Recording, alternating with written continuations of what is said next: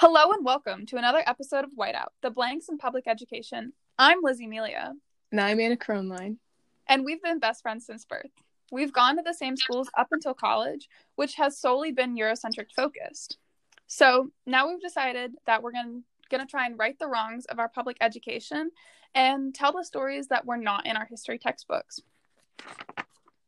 So today, Anna, I wanted to tell you the story of picture brides. So tell me, what do you know about mail order brides? Well, I haven't done any research on them or anything like that, but from what I know, or what I think I know, they're like women who get bought by Americans to be their wives and get sent over from like Ukraine or something. Yeah, you're not entirely wrong. You'd be surprised at how actually continuing the prevalence of it is in today's society. But it has a very interesting origin, which from my research is this thing called picture brides, which essentially was these Asian communities, especially Japanese, which is my focus today, is these Japanese women and these Japanese men would send each other pictures of themselves, kind of like online dating today, but through the mail, and where there was this very large population of Asian men on the West Coast and in Hawaii, where they were brought over as laborers.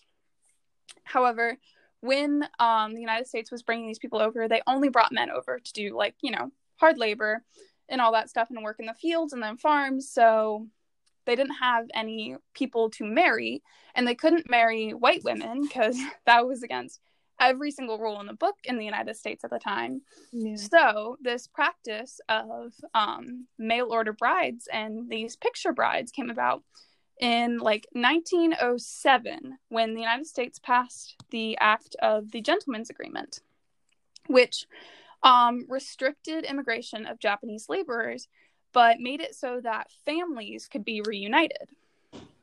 So the origins of the picture brides came from this, because with this allowance of families being reunited, that included bringing your wife over. Yeah, so they found a loophole. They did find a loophole. That's exactly what it was. Is these, if they were quote unquote married, they could bring them over. So these men would send pictures of themselves, and the women would send pictures of them. And if the picture of them was acceptable, and on the women's side, if their elders agreed with it, then these women would come over to the United States and get married. They essentially had these mass weddings on the docks of Hawaii or LA, where all these women would meet their future husbands and then current husbands for the very first time. And a lot of the times these men did not look like their pictures, because everyone likes a little photo tune and all that stuff, which is essentially what they did back then as well. They would borrow fancy suits and nice items. They would send pictures of when they were younger to try and impress these women. They'd even sometimes lie and say that they were business owners or shop owners, when most of the time these men solely worked in hard labor. So catfishing began 100 years ago. Yes, that is exactly what it is, actually. And there was a lot of different reasons for why the women would come over. It was, sometimes they did it of their own choice. They heard that, America, the land of the dreams, all that stuff. Some women came over for the socioeconomical aspect of it, where you could make money in Hawaii working on these fields. They didn't realize it was only 65 cents a day, but they wanted to come and make something of themselves. Other times women came over because their parents arranged the marriage, because arranged marriages were still very common back then. And about 20,000 women came over, immigrated to Hawaii and LA and other places along the West Coast from 1908 to 1924. The Japanese government stopped issuing passports for picture brides in 1920, but about 4 years of picture brides continued before the United States kind of put an end to it. But yeah, I know, so many people. But with these communities coming over, these women were often surprised at who they found, because obviously these men weren't necessarily who they said they were. And a lot of times they didn't realize how much work they were going to have to do once they got to the United States. Because they worked these very hard labor jobs, whether they were working in the sugarcane fields in Hawaii or doing laundry or housework. It was really like brutal labor for not very much pay. And so it was not a dream. And I found a couple interviews from women of the time, and they were definitely very surprised, and it was not what they necessarily expected. And a lot of the men weren't great to themselves, and some of the women even blamed themselves for coming over if it was their choice, and they thought that like it was their bad. But what this act did is all these picture brides allowed for these Asian communities to prosper, because before all these women found this loophole to come over, there was solely men and then a couple like sex workers essentially. But other than that, it was these men were brought over to do labor for cheap, and then the white majority didn't want these people staying here. So that's why they didn't allow women to come over until the Gentlemen's Act, because they weren't trying to have these people put down roots.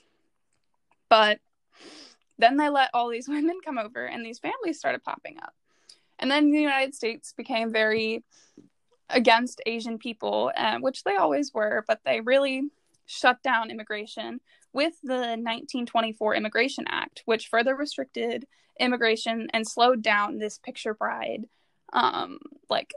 phenomena, essentially, because now no one was allowed to come in, because they were trying to right the wrongs. Oh my God, we let all these people in, we don't want them here. But they were a little too late, because of all of these women that were able to come over, they started making families. Thousands of new families.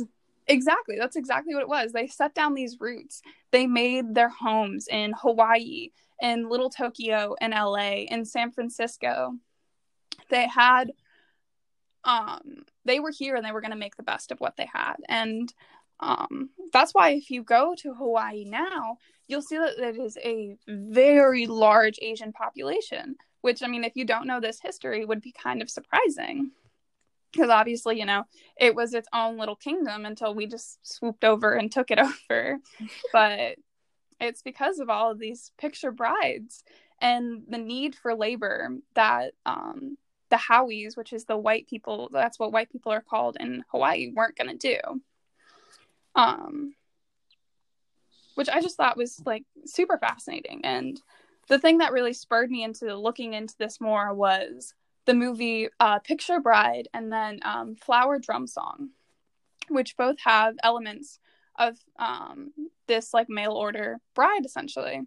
The Picture Bride obviously is much more heavily focused on it due to that, the name implying it, where it really shows the surprising struggles, not really surprising, but surprising to them, struggles of what it was like to be a picture bride. And it focuses on this nice, sweet Japanese lady that comes over to marry a Japanese man that looks nothing like his picture.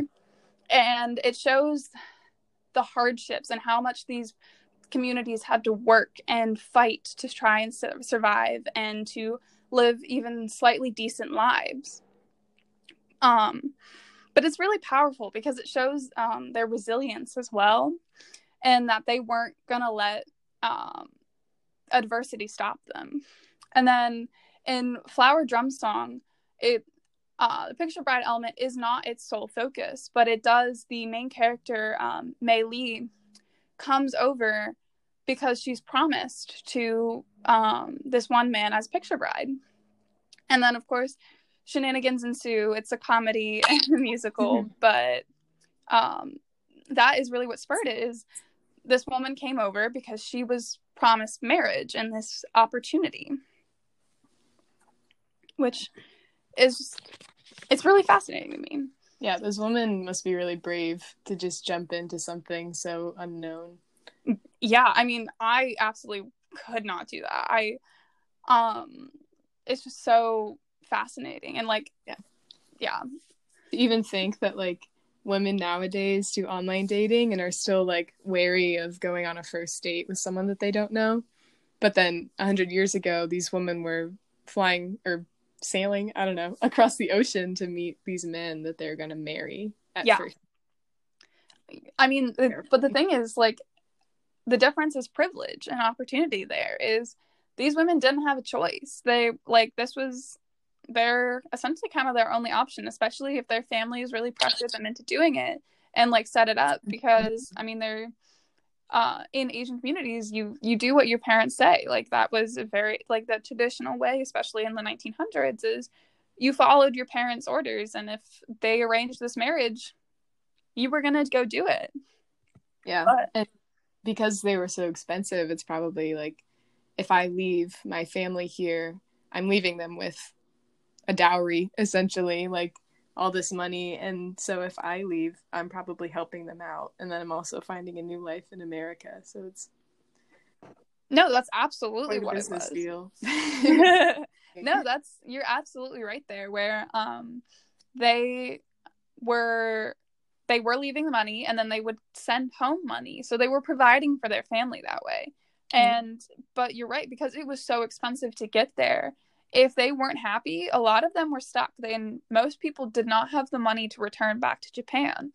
So a lot of them suffered abuse and unhappy marriages, and some of them ran away, but a lot of them were just stuck, and they had to try and make the best of an unpleasant situation.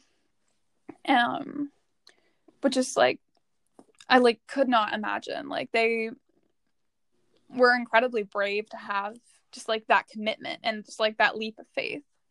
Oh yeah. Yeah. Now, what's interesting is, you know, even after, once immigration laws were lifted, like the 1924 Immigration Act, all those things were lifted and immigrants were allowed to come in. Picture brides kind of made a comeback, unless it was less random luck of the draw. But I actually found a New York Times article from what was it? It was 1986.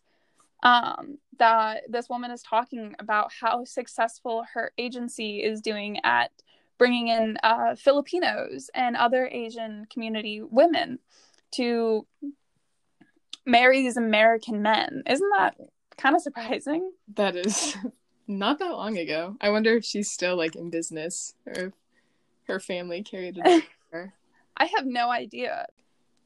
It seems really strange that a man would want to mail order a bride, like especially like in the 80s and 90s, because that's just so old fashioned. That's so strange. Like, we're coming up on the digital age, you know, and it's just like, that just seems really weird to me. I wouldn't understand the desire of ordering a human being to marry, you know? Yeah, I mean, from this article, it says the men involved often say that they prefer what they see as old-fashioned, submissive Asian women to the aggressive independence of their Western counterparts. So it's also the switch of, now it's American men. It's not these Asian men that literally their only option for a family is if they can get another Asian woman, because they are no longer, they're not allowed to marry anyone else.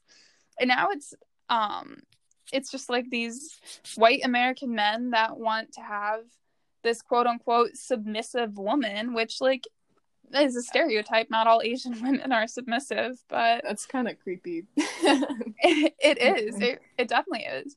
And the thing that like I think shocked me the most was, while I was doing this research, I was Googling mail order brides, and all of these websites, I think at least 3 different websites popped up where you could go today and order your bride. And of course it's much more sophisticated now. It's like online dating. But it's still, you are paying this company X amount of money, and this woman will come and marry you and get her green card. And like one of the things on it was the price for a middle class, average, well-educated Thai bride is between 3,000 and 10,000 American dollars. That's just insane. Yeah. To put a price on a human. Mm-hmm. Like, and this is slightly off topic, but the like tab before it was the price of a Russian bride, and they were 30,000. So still today, like, I don't know, I guess the color of your skin determines your price still. Like, if you want a Russian, you have to pay more. If you want someone that's white, you got to pay more than a poor sweet Thai lady. Wow, that's really messed up. Yeah, it's definitely a very just like crazy part of our culture that is not as prevalent as it was, because before it was almost a necessity, but now it's just kind of creepy old white men that are using their wealth and America to their advantage. Yeah. But and I can't imagine that they would treat these women well once they arrive to America. You know, if you're ordering a bride online, like. Yeah, I mean, I would like to hope that they are, but there's definitely no guarantee that they are.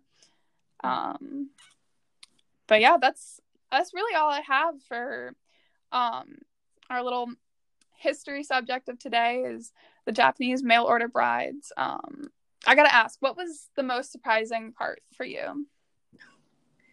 I mean, it's all pretty shocking. I think it's really insane that it's still happening today. You know, I mean, it makes sense, their little loophole that they created, like, yeah, so that they could form families in Hawaii and San Francisco, like you said, and, you know, stay in America and pursue the American dream. And that's, like, really cool and really brave of them. But the fact that it's still happening today, where, like, white men are ordering their Thai brides, it's like, maybe this should come to an end. I don't know. I'm not a lawyer, but there's something that seems a little fishy about that. Yeah, no, I absolutely agree with you. That I think that was probably the most shocking thing to me. I didn't know anything about the picture brides until we discussed it in my history class or my Asian American Studies class. But yeah, the fact that it's still prevalent today is, I think, what is most dumbfounding to me. Because it's like, you'd think, just like, why? But people are weird. I think that's very, very obvious. But yeah, well, I think that's all I have. I want to thank you for participating, and I'm going to list some of my sources now, and then all the sources will be in the show notes. I forgot to say that at the end of the last episode, but I got information from thegardenislands.com,